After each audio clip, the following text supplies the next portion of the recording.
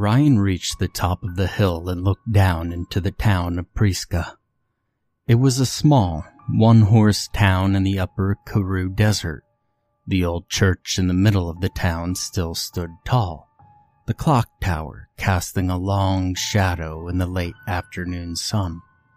The town looked like it was in fairly good condition compared to many of the other places he had passed through, though it seemed just as abandoned, which was seldom actually the case. He sighed and scanned the streets and buildings for any sign of life. He had been walking for hours and he was exhausted. The old Ford Focus he had managed to get running in Paffelstrom had finally given in about 25 kilometers back, and he had been walking ever since. The hot desert sun had not made it easy, but he had made it. He needed to find food, shelter, and a new transport, and hopefully he'd be on his way to Namibia sooner rather than later. Ryan pulled the pair of binoculars he had out of his pack and scanned the town again for a couple of minutes. There were a few shops in Priska which had sold food and supplies, though these would more likely have been looted since. He was inclined to check the general store, seeing as Priska was a farm town, but it would probably also be empty.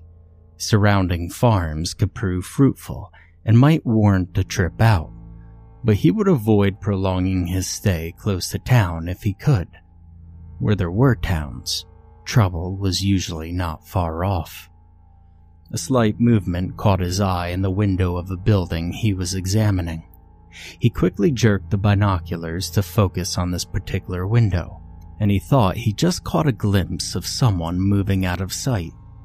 He examined the building for a few moments longer, waiting for another glimpse at what had caught his eye. But all was quiet once again. Ryan sighed again. Of course the town wouldn't be empty. Why would anything ever be so easy? Lowering the binoculars, he glanced up at the sinking sun. He had to get under cover before nightfall, especially if he wasn't alone. He packed away his binoculars, shouldering his pack, picked up his rifle, and started down the hill. He knew Priska well. In the native Korana tongue, Priska translated to the place of the lost she-goat. His grandparents had lived there for many years, and growing up he had visited often. The butchery was where they sold the best biltong he had ever tasted, and the small corner shop often gave him free candy when he entered. But his favorite place in town was the old fort on the Priska Kopi. The British had built it during the Anglo-Boer War, and the sense of history he had felt when he first visited it had always lured him back. He looked up and could see it on the other side of town. It seemed to watch over the small town in an ominous silence. Ryan descended the hill and reached the edge of town as the sun was lowering behind the buildings. Time to focus, buddy. He cocked his Remington and took a few deep breaths to steady himself. He didn't know what to expect, and after all this time, he still wasn't sure what he dreaded more: coming across bandits or lurkers. One thing he had learned on his journey from Johannesburg was that the people were capable of unparalleled cruelty, and they could be just as fear-inducing as any lurker he had come across. And he had come across many. He quickly moved up to the closest building, looking in all directions as he approached. Slowly, he peered around the wall and down the street heading into Priska. Nothing stirred. Cautiously, he headed down the street, staying low and close to the building. It was some sort of government building and held no real interest for him. Shelter was now his number one concern, as the lurkers became particularly active after sundown. This he had learned early on in his exodus from Johannesburg, when he had at first opted to travel only by night to avoid the desperate people looking for help. And those people who always seemed to thrive in humanity's darkest times. Those people seemed to enjoy the lawlessness and the suffering, and they were more than willing to add to it if it benefited them. Reaching an intersection, he quickly scanned both ways and behind him before proceeding. The residential area started only a few blocks ahead of him, and he figured he would be able to hole up in an abandoned house for the night. It was now fully dark, but the full moon gave a generous amount of light. Ryan had crossed another intersection when he heard a groan and footsteps around the next corner. He froze and backed up a few steps. Raising the rifle, he steeled himself for what would emerge. Another groan and then a hiss came from around the corner, and a few seconds later a small figure stepped into view. Ryan recalled. He had seen many lurkers, but this was new, even for him. A boy of no more than 3 feet stood a few feet before him. At least, it used to be a boy. The boy's eyes were a feral yellow, unfocused and crazed. He was bleeding from his mouth, and his skin had a grayish hue to it, like ash. Black veins were all over his body, thick and bulging, as if they were struggling to pump the blood through. This was the youngest lurker Ryan had ever seen. They were always young, but never this young. He looked up at Ryan, and at first it seemed as though he looked right through him. Then his eyes seemed to focus, and hate and anger filled them. He hissed like a snake and sprang forward, coming at Ryan at full tilt. The scariest thing about lurkers were their speed, and what took him off guard even more was the agility of the former young boy.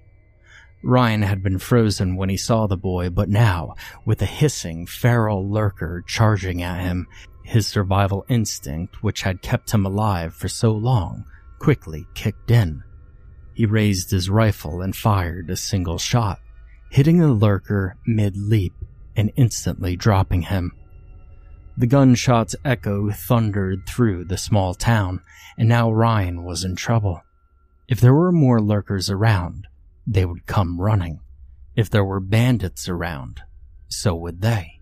Usually Ryan dispatched single lurkers with the trusty axe he kept at his side, but the young lurker had shocked him out of his wits.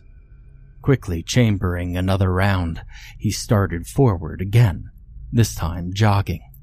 An instant later he heard a shriek to his left, which was answered by another to his right.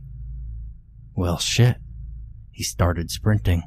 He heard shrieks, screams, and hisses approaching from both sides, and Ryan started to panic. He was desperately looking around for a place of safety, anything that could save him from the oncoming death rush. He glanced over his shoulder, but the street was empty, for now. He spotted a small side street a couple of yards ahead, and ducked into it. Clambering into a nearby dumpster, he was able to reach the roof of the adjoining building, and quickly hoisted himself up. He rolled away from the edge, and took a few calming breaths. Slowly, he peered over the edge just as a dozen or so of the lurkers poured into the street from each direction. Searching for the cause of the gunshot, they sprinted up and down the street, with teeth gnashing. The black veins crisscrossing their bodies were visible to Ryan, even from a distance. They quickly found the body of the one he had killed, and anger seemed to ripple through the group. Their gnashing and hissing intensified, and they raced up and down the street, looking for the one responsible. It had been 3 years since Revelations. The media had named it after the book in the Bible. A large rock had crashed into the desert of Texas in the United States. The large asteroid had done considerable damage to the area. But as it had crashed in a fairly deserted area, few human lives were lost. It was what came after that that had given the asteroid its name. Days after the asteroid hit, reports began to come in of first responders dying of some sort of disease.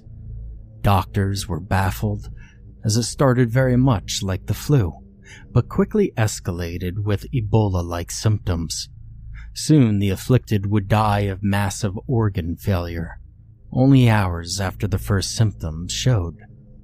After the scientists that visited the scene began to die as well, the connection was made to the asteroid, and the crash site was quarantined. The last few people to have come in contact with the asteroid quickly died. The families and anyone who had come in close proximity to the responders and scientists were also quarantined, as they had no idea if the disease was infectious. But after days of tests and monitoring, it was concluded that the disease was in fact not infectious, and the quarantined people were allowed to leave. However, they were so very wrong. Ryan's attention was brought back to the present when a lurker entered the side street he had used to get to the roof and started sniffing around the dumpster. Ryan had quickly learned a few important things about them through his various encounters. They were extremely fast. You can't outrun them. On top of that, they had incredible endurance. They never stopped coming. Once they saw you, or smelled you, which was another thing that made them difficult to evade, they would pursue you relentlessly, risking self-injury and even death to try and reach you. They had no inclination to self-preservation whatsoever. The only thing that seemed to drive them was their need to kill. They did not feed on humans. In fact, Ryan had never seen them eat anything. They merely killed them. And the only way Ryan knew how to get a lurker off of your tail was to kill it, or to put enough distance between yourself and it. And that meant kilometers. Ryan watched the lurker continue sniffing the dumpster, and suddenly, it looked up. Somehow Ryan had expected this, and was just able to duck behind the edge in time to avoid being spotted. But if it had his scent, it would soon attempt to follow him onto the roof. Ryan quickly scanned the roof and summed up his options. He saw that the neighboring building was a 2-story, and that he might be able to jump onto the balcony. Not really having much choice, he quietly sprang up and carefully made his way to the edge. The balcony was slightly lower than he was, but it was a fair distance away. He shouldered the rifle and took a few quick breaths. Tensing his whole body, he managed a few quick steps and jumped. His hands caught the railing of the balcony, and his body slammed into it, causing it to rattle. He tried to pull himself up, but his left hand slipped on the cool metal, and he almost dropped into the alley below. Hanging by one hand, he looked down and saw several lurkers speeding this way and that. They had not looked up yet, and with a great effort he managed to get his left hand onto the railing again, and started to pull himself up. He was soon able to use his legs to help himself up, and seconds later he was on the correct side of the railing.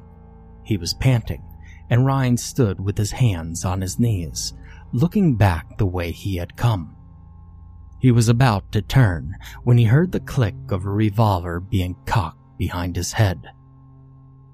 Slowly straighten, then drop your rifle and pack on the ground. Don't turn around. It was a female voice with a thick Afrikaans accent, and he guessed the person behind it fairly young. Look, I don't want any trouble. I'm just running from those things. Please. He spoke calmly and clearly. I don't really care. Do as I say, or you'll soon join them down there. Ryan slowly straightened, unslung his rifle and pack, and carefully laid them on the ground. The woman stepped forward, and Ryan could hear her crouch to grab his rifle. In a flash, he spun around the other way, in the same movement drawing his small axe from its sheath beneath his coat. He grabbed the wrist she was holding the revolver in and jerked it sideways, causing her to drop the weapon. He then spun her around and in another swift movement pinned her arm behind her, slamming her against the wall, and brought the axe up to her throat. This all happened in 3 seconds. She tensed, but mostly seemed shocked by the speed at which he had disarmed her. "I really don't want to hurt you. I'm just passing through town and I got attacked. I didn't even know there was anyone in this place." She tried to look at him, but he still held her firmly against the wall, her cheek flat against it. "Now, I'm going to let you go. And I don't want to hurt you, but that doesn't mean that I won't. If you leave me no choice, that is. Stay calm, don't do anything stupid, and we'll both live through the night so that we can die tomorrow. Do we have an understanding?" She seemed to think for a second, and then slowly nodded. Ryan released her and stepped back, quickly stooping to retrieve her revolver. She turned around, rubbing her wrist and then her cheek. She was beautiful and young. Ryan guessed her at no more than 20. She was the youngest person that he had seen since everything had started. Well, the youngest normal person. She had wild, curly black hair and bright blue eyes. Even in the moonlight, he could see that she had freckles. She was a great deal shorter than him and was slightly built. She looked him up and down in return, but remained silent. "What's your name?" he asked, opening the revolver and seeing that it was empty. "Helena," she said, looking at him and the revolver with indifference. "Do you even have bullets?" She folded her arms and shrugged. "I found it a while back. Could never get it open to check." He handed her the revolver and picked up his pack and rifle. "You stay here alone?" She looked back into the room, but it was dark inside and he couldn't see past the door. "Not when it started." She didn't elaborate, so Ryan decided not to ask. "I'm Ryan." He held out his hand and she looked at it for a couple of moments before she took it. "Well, I'd say it's nice to meet you, Ryan, but you did just slam me into a wall and nearly tear my arm off." Her lip curled into the slightest of grins, though he thought it was just nerves. "Says the one who held a gun to my head and threatened to throw me to the lurkers." "Is that what you call them?" "Lurkers? Why?" He sighed, looking back down into the alley. It was deserted. "Have you ever seen them in the day? They walk around slowly, as if they were high or drunk, right?" She nodded. "Well, at night they move much quicker, and they walk sort of hunched over. To me, it always looks like they were lurking." "Oh, I just call them crazies. Are they still human?" She hugged herself, and Ryan got the impression that this was an involuntary movement. "To be honest, I don't know. But the way they attack you definitely isn't." "Have you killed any of them? Was it your gunshot I heard earlier?" "Yes, and yes." She looked him up and down again, this time with what seemed to be a little bit more respect. "So how did you do that?" she asked as he sheathed his axe. "Do what?" Take my gun away from me so quickly. Are you some kind of soldier?" He chuckled humorously. "I've just been on the road for a very long time, and it's something I had to learn along the way." She looked impressed. "Where are you from?" "Joburg. Look, I'll answer all the questions you want, but can we please go inside?" She looked him up and down and nodded. She headed into the room, and he followed. It was pitch black inside, and he could barely make out what he thought was some furniture. He turned, and she closed the glass sliding door. Then she closed the heavy, sturdy-looking metal gate, which she then proceeded to lock with 2 bolts and a key. After this, she moved to a corner close to the door and lifted what looked like plywood, which she placed in front of the door and locked in place with improvised latches. Finally, she drew the curtains closed. The curtains were thick, black, and spilled all the way onto the floor. Taking a few steps into the room, she passed Ryan and then bent down. A second later, a match sparked into life, and she used this to light a lantern. She took the lantern and switched on 2 more camping lights. She turned to look at Ryan. They're solar-powered, so it makes things easier. As his eyes adjusted, he looked around. They were in what Ryan guessed was probably the open-plan living room of a larger flat. He could see a makeshift kitchen, and there were 2 couches, an armchair, and a bed in the corner of the living room. She saw him looking around. I used to live here with my mom and sister. There's a downstairs as well, but after I didn't need that much space, and it just felt safer up here. I only go down there when I have to go out, and then only in the day. That's smart. They're not very active in the daylight. Why is that? She asked. I really don't know. So you've been on your own since the beginning? How have you survived? He was really interested, but he knew as soon as he said it that it came across as an insult. Literal amazement that she was still alive. Hey, fuck you, buddy, she said fiercely. I'm sorry, I didn't mean it like that. I meant, how did you survive? Literally. Like, what did you do for food and supplies? Were there bandits, and how did you dodge the lurkers? That's really all I'm trying to say. She glared at him for a couple of seconds, but said nothing. He looked down at his shoes and then back up at her. How did you manage to block everything off like this?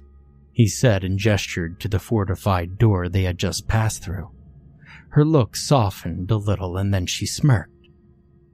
I've just been alone a very long time, and it's something I had to learn along the way. Ryan smiled. Are you thirsty? I've got quite a lot of water, even a couple of bottles of booze. Water would be great, thanks. She moved off to the kitchen while Ryan chose the comfortable-looking armchair that gave him a great view of the door that he assumed led downstairs, and the door they had just passed through. He sank down onto it, and it was really comfortable.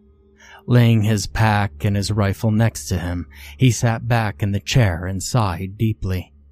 He had had a very long day, and he was exhausted.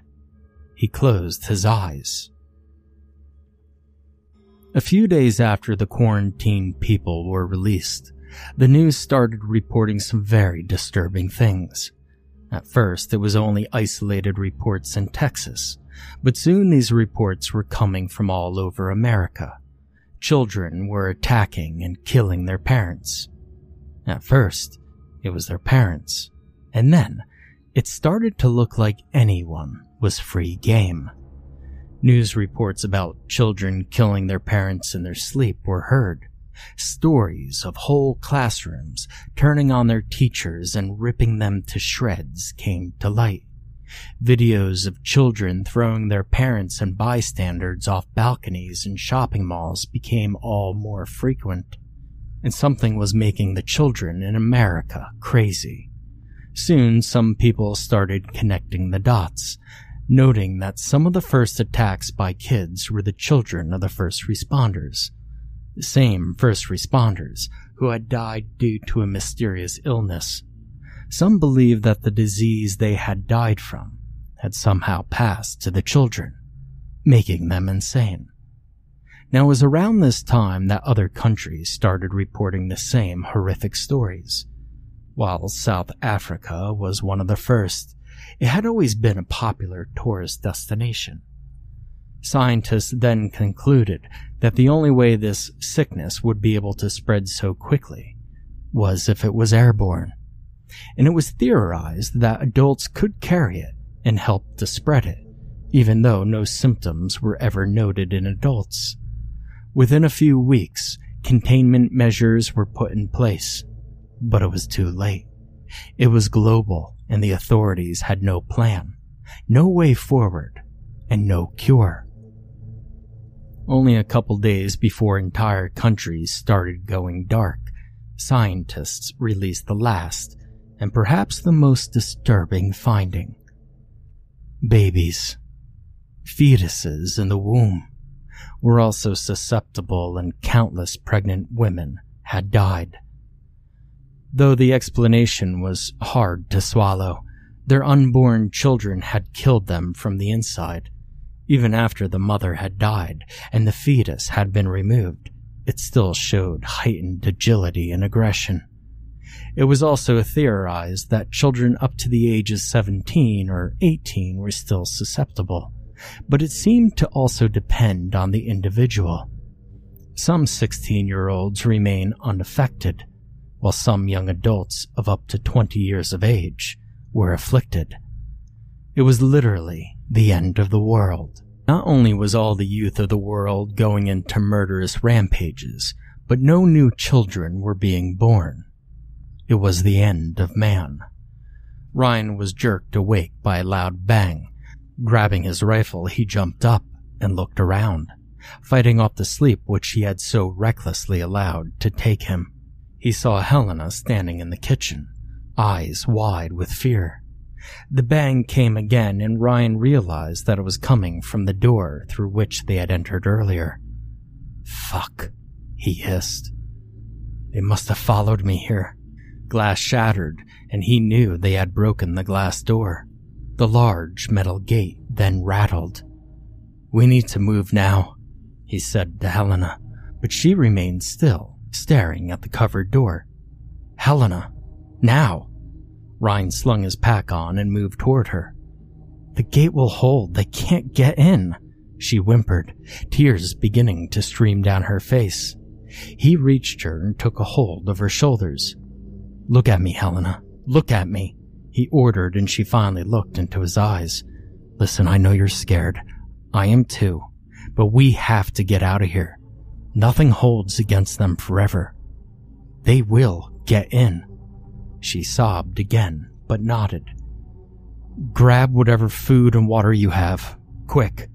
Ryan turned, keeping an eye on the door while she hurried about the small kitchen, throwing cans of food and bottles of water into a backpack. The gate was still being attacked, and Ryan heard something break. One of the deadbolts must have broken.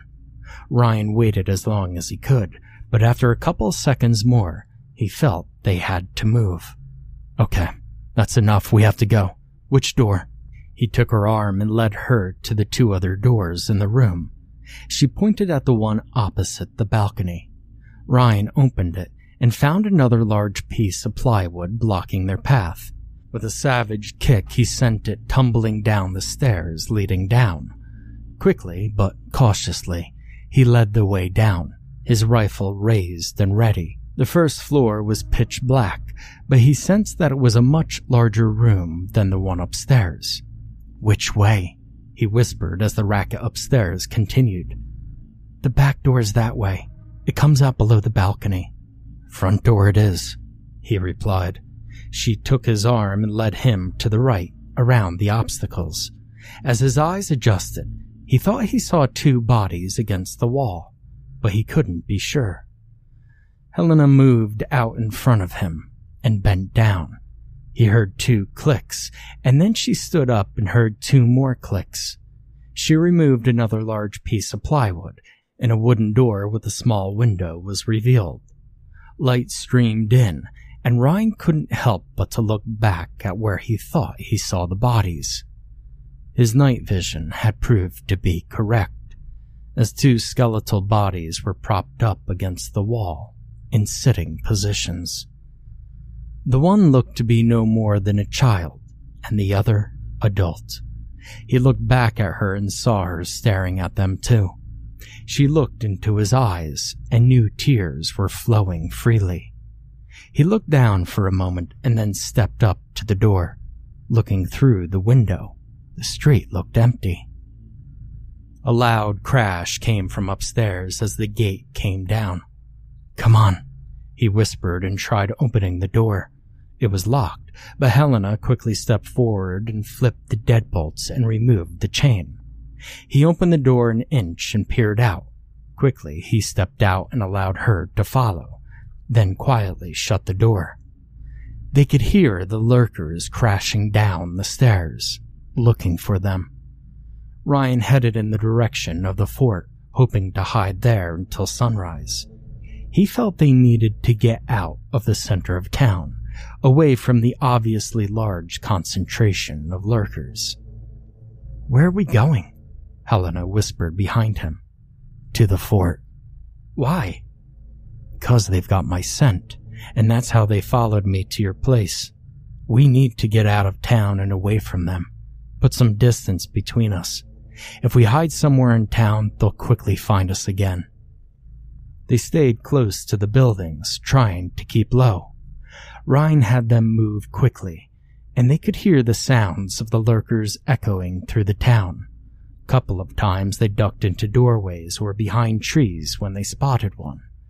It was chilling seeing these former children running rabid around the town, knowing that any moment they could be seen and attacked. The final stretch was open ground. They'd have to cross a road, a small field, and a graveyard before reaching the bottom of the kopje. Ryan scanned the area looking for lurkers, but spotted none. "Come on." He started jogging, and Helena followed. They had just reached the graveyard when they heard a shriek behind them.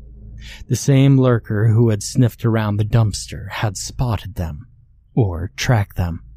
It was about 60 meters away, and it was a large one. Ryan guessed that it had probably been a sports star in the old world. Its shriek had alerted others, and within seconds, 6 lurkers were bearing down on them. "Run!" Ryan screamed, and Helena took off into the graveyard. Ryan raised his rifle and got the closest one into his sights. Squeezing the trigger, the rifle fired and the lurker dropped. The others didn't seem to notice, as they only kept coming. Ryan chambered another round and fired. Another one dropped. Ryan again chambered a round and brought another one down. He turned and sprinted after her, reloading as he ran. The remaining 3 were after him, and they were gaining quickly. Reloading while running was not easy, but Ryan had managed it on previous occasions. And finally, he was done. Glancing over his shoulder, he saw that they had gained significantly, and were only a couple meters behind him. He was about to turn to take down 1 or 2 more when his foot caught on a broken headstone protruding from the ground. He went sprawling, and the rifle flew from his hands. Landing hard, he could hear the gnashing, hissing monsters approaching. He desperately crawled forward to where the rifle had landed.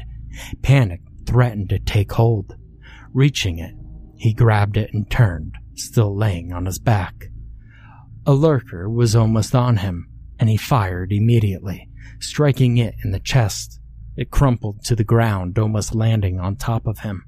He quickly ejected the spent cartridge and chambered another, but before he could pull the trigger, the next one was on him. It dived onto him, causing him to once again lose the rifle. Ryan managed to get his hands up, keeping it away from his neck as it tried to rip his throat open with its teeth. Soon, its hands were wrapped around Ryan's neck, and it started squeezing. Ryan started panicking as his windpipe was cut off. With his right hand, he let go of the lurker and reached under his coat. Drawing his small axe, he put it to the creature's neck, and with all his strength and both hands, he jammed it upwards. Blood spewed from the wound, covering Ryan's face and chest, but the lurker became limp, and Ryan threw it aside. Coughing and retching, he got to his knees before he was shaken by the sound of another gunshot. His head whipped up, just to see the final lurker dropping, most of its head gone. Ryan looked to where the rifle had dropped and saw Helena standing there, the rifle in her hands and the barrel smoking. Ryan collapsed into a sitting position, taking a few more moments to cough and to get his breath back.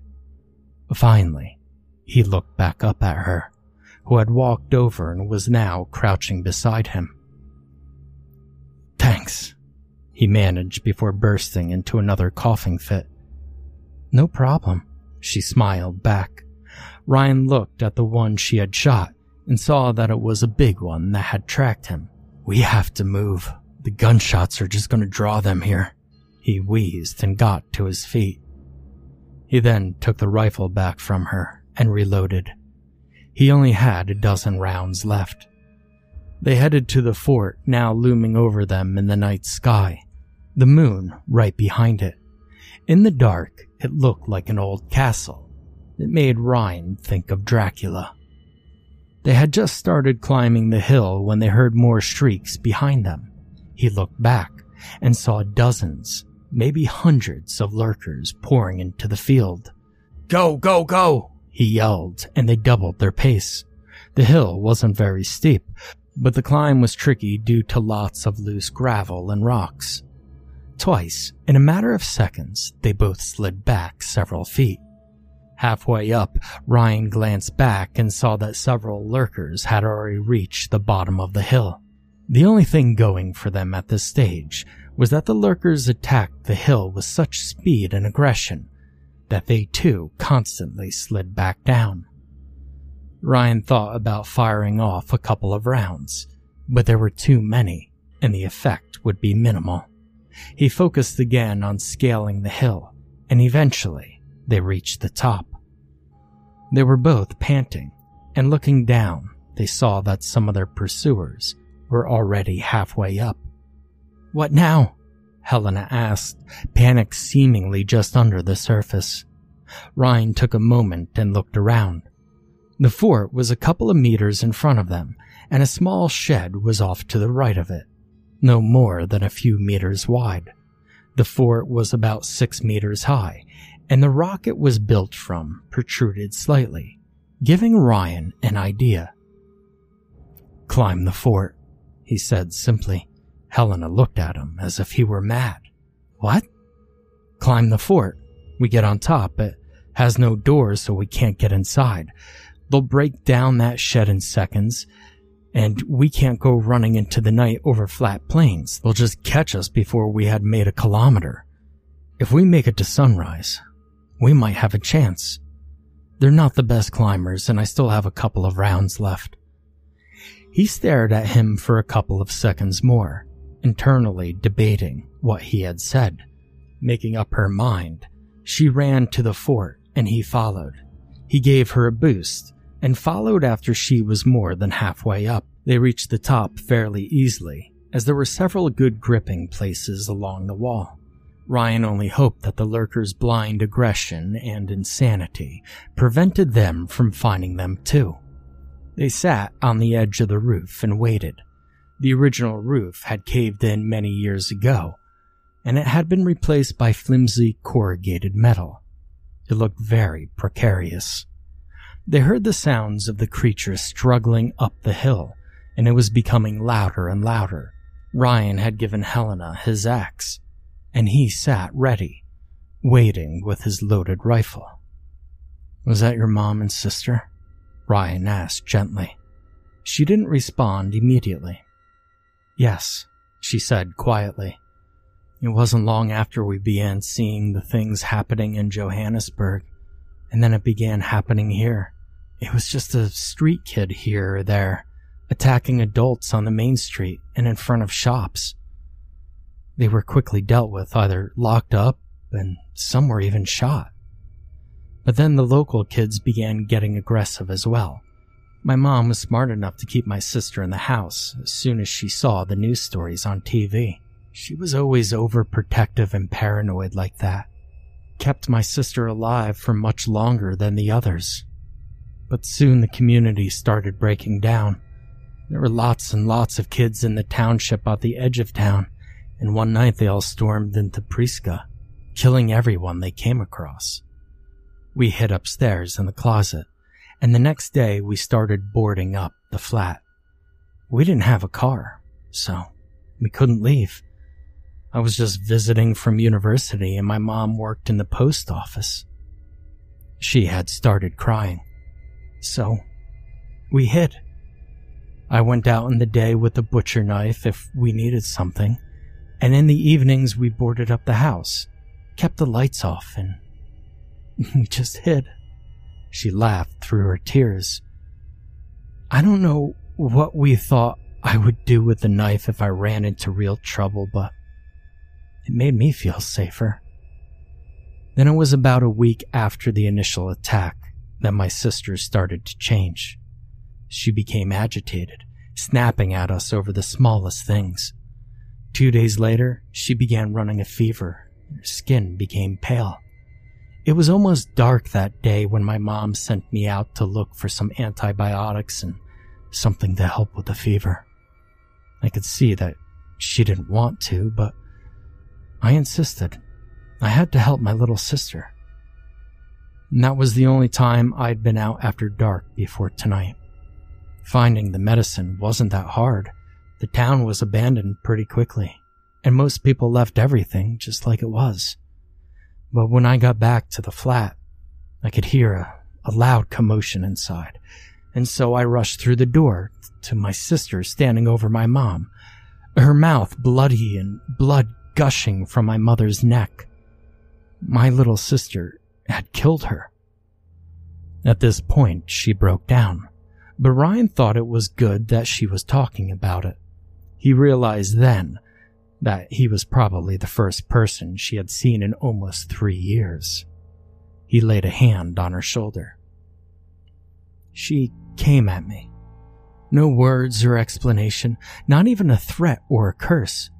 She just attacked. I'd raised my hands to protect myself and she dove me to the ground. But suddenly, she went rigid and then completely limp. I was still holding the knife when she attacked, and I had actually forgotten I had it. And I had stabbed my own sister in the heart. She broke down again, sobbing uncontrollably into Ryan's shoulder. Helena, listen. He lifted her chin and looked into her sad blue eyes. That wasn't your sister anymore. If you hadn't done what you did, well then you'd be dead. He wiped a tear off her cheek, and I'd be sitting here alone right now, he added with a smile. She returned his smile and suddenly kissed him. He returned her kiss. It was innocent somehow, only asking for someone, anyone, to care for her again, to not be alone anymore. And for just a moment, both Helena and Ryan forgot their grief and anger and pain and lost themselves completely in that moment. But only for a moment. A high-pitched scream broke them apart and brought them back down to earth, hard. The first lurker had managed to scale the gravelly hill, and it was soon joined by another, and then another. Ryan got on his one knee and raised his rifle, but didn't fire. The lurkers didn't immediately spot them, but started running around erratically, looking for them. Shoot them, Helena whispered. I don't have a lot of ammo. If I shoot, it has to count. One of the monsters spotted them, let loose a blood-curdling shriek, and sprinted at the fort. The others followed suit, and all the lurkers cresting the hill did the same. And soon, a sea of lurkers was gathered around the fort, all jostling, biting, and hitting to get to the front. The ones at the front were jumping and reaching for the top, but so far none of them had tried climbing. Ryan and Helena sat atop the fort, nervously trying to look in all directions, waiting for the first to start climbing. Eventually, one lurker, he seemed to have been around 15, jumped and managed to grab a hold of a ledge a few feet up. It seemed almost on accident, but it now knew what to do. It grabbed on to the next ledge, but when it tried for the third, in its haste, It missed and went tumbling down. It fell over backwards and landed on the back of its neck. Even through the chaos, they heard its neck crack. It was swallowed by a sea of lurkers, and they didn't see it again. But soon another managed to grab onto a protruding piece of wall. It hoisted itself up, and it made it much higher before also tumbling down. This one returned, though, and immediately began climbing again. Others around it saw what it was doing, and several more attempted to climb the old structure. The first one had made it more than halfway, and was only a few feet away when Ryan finally decided that it was close enough. Firing a single shot, the lurker fell back to earth. Now, though, it seemed as if the fort was being swarmed. All around the fort they were climbing, and the biggest problem they had was not being able to see on the other side of the structure. Ryan was forced to fire 6 more times, sending the monsters tumbling back down. They did not have long, and would soon be overrun. Helena looked at Ryan, her eyes pleading for him to save them, but he was all out of ideas for the moment. Ryan dispatched another lurker which had nearly made it to the top when he heard Helena yell. 2 of them had managed to reach the top on the other side of the fort.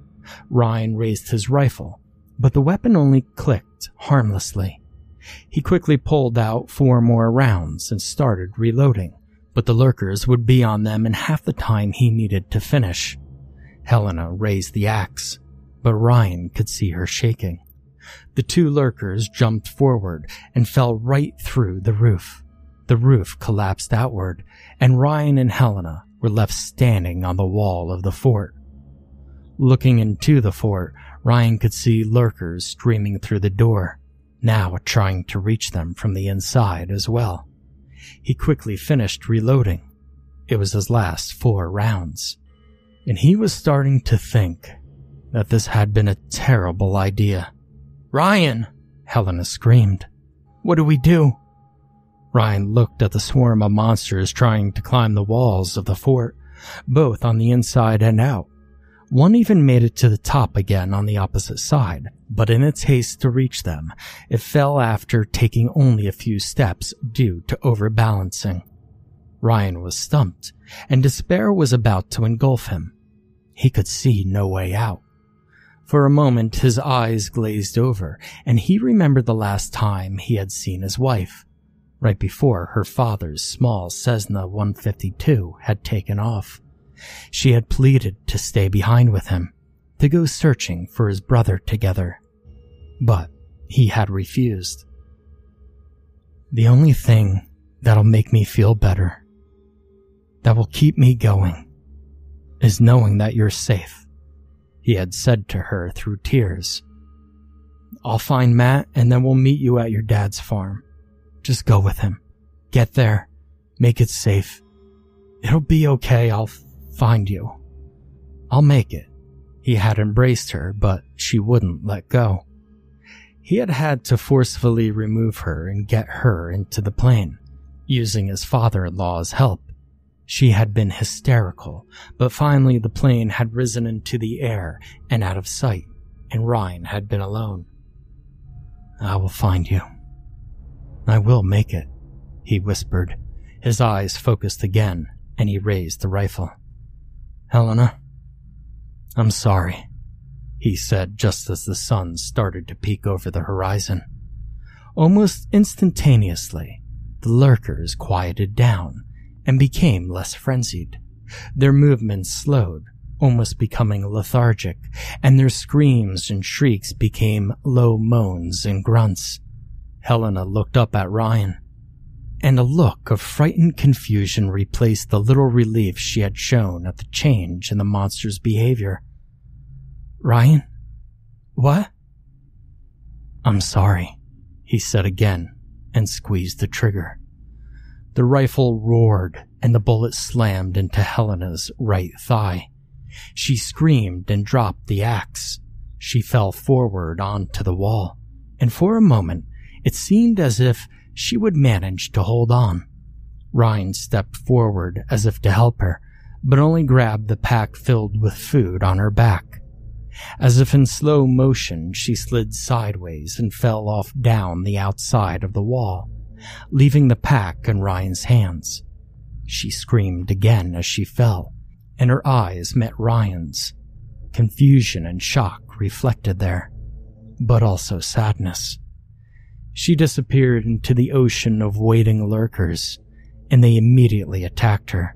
Even the monsters scaling the wall jumped off to get to her, although in a more distracted way than the frenzied creatures of minutes before.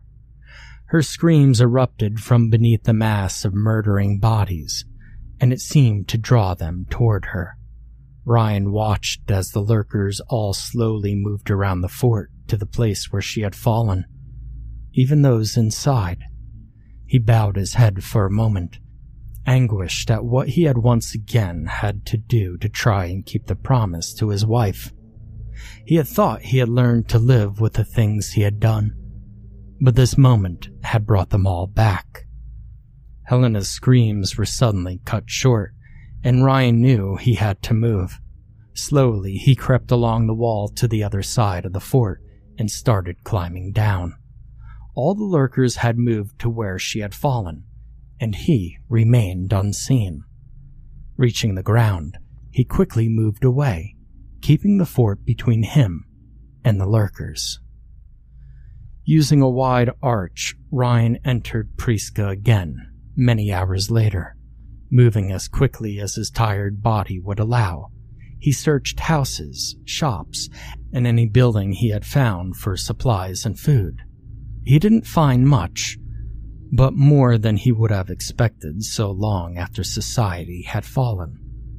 He then quickly inspected vehicle after vehicle, but could not get one to run. Cursing his luck, he found a bicycle in the post office and a hand pump in the general store.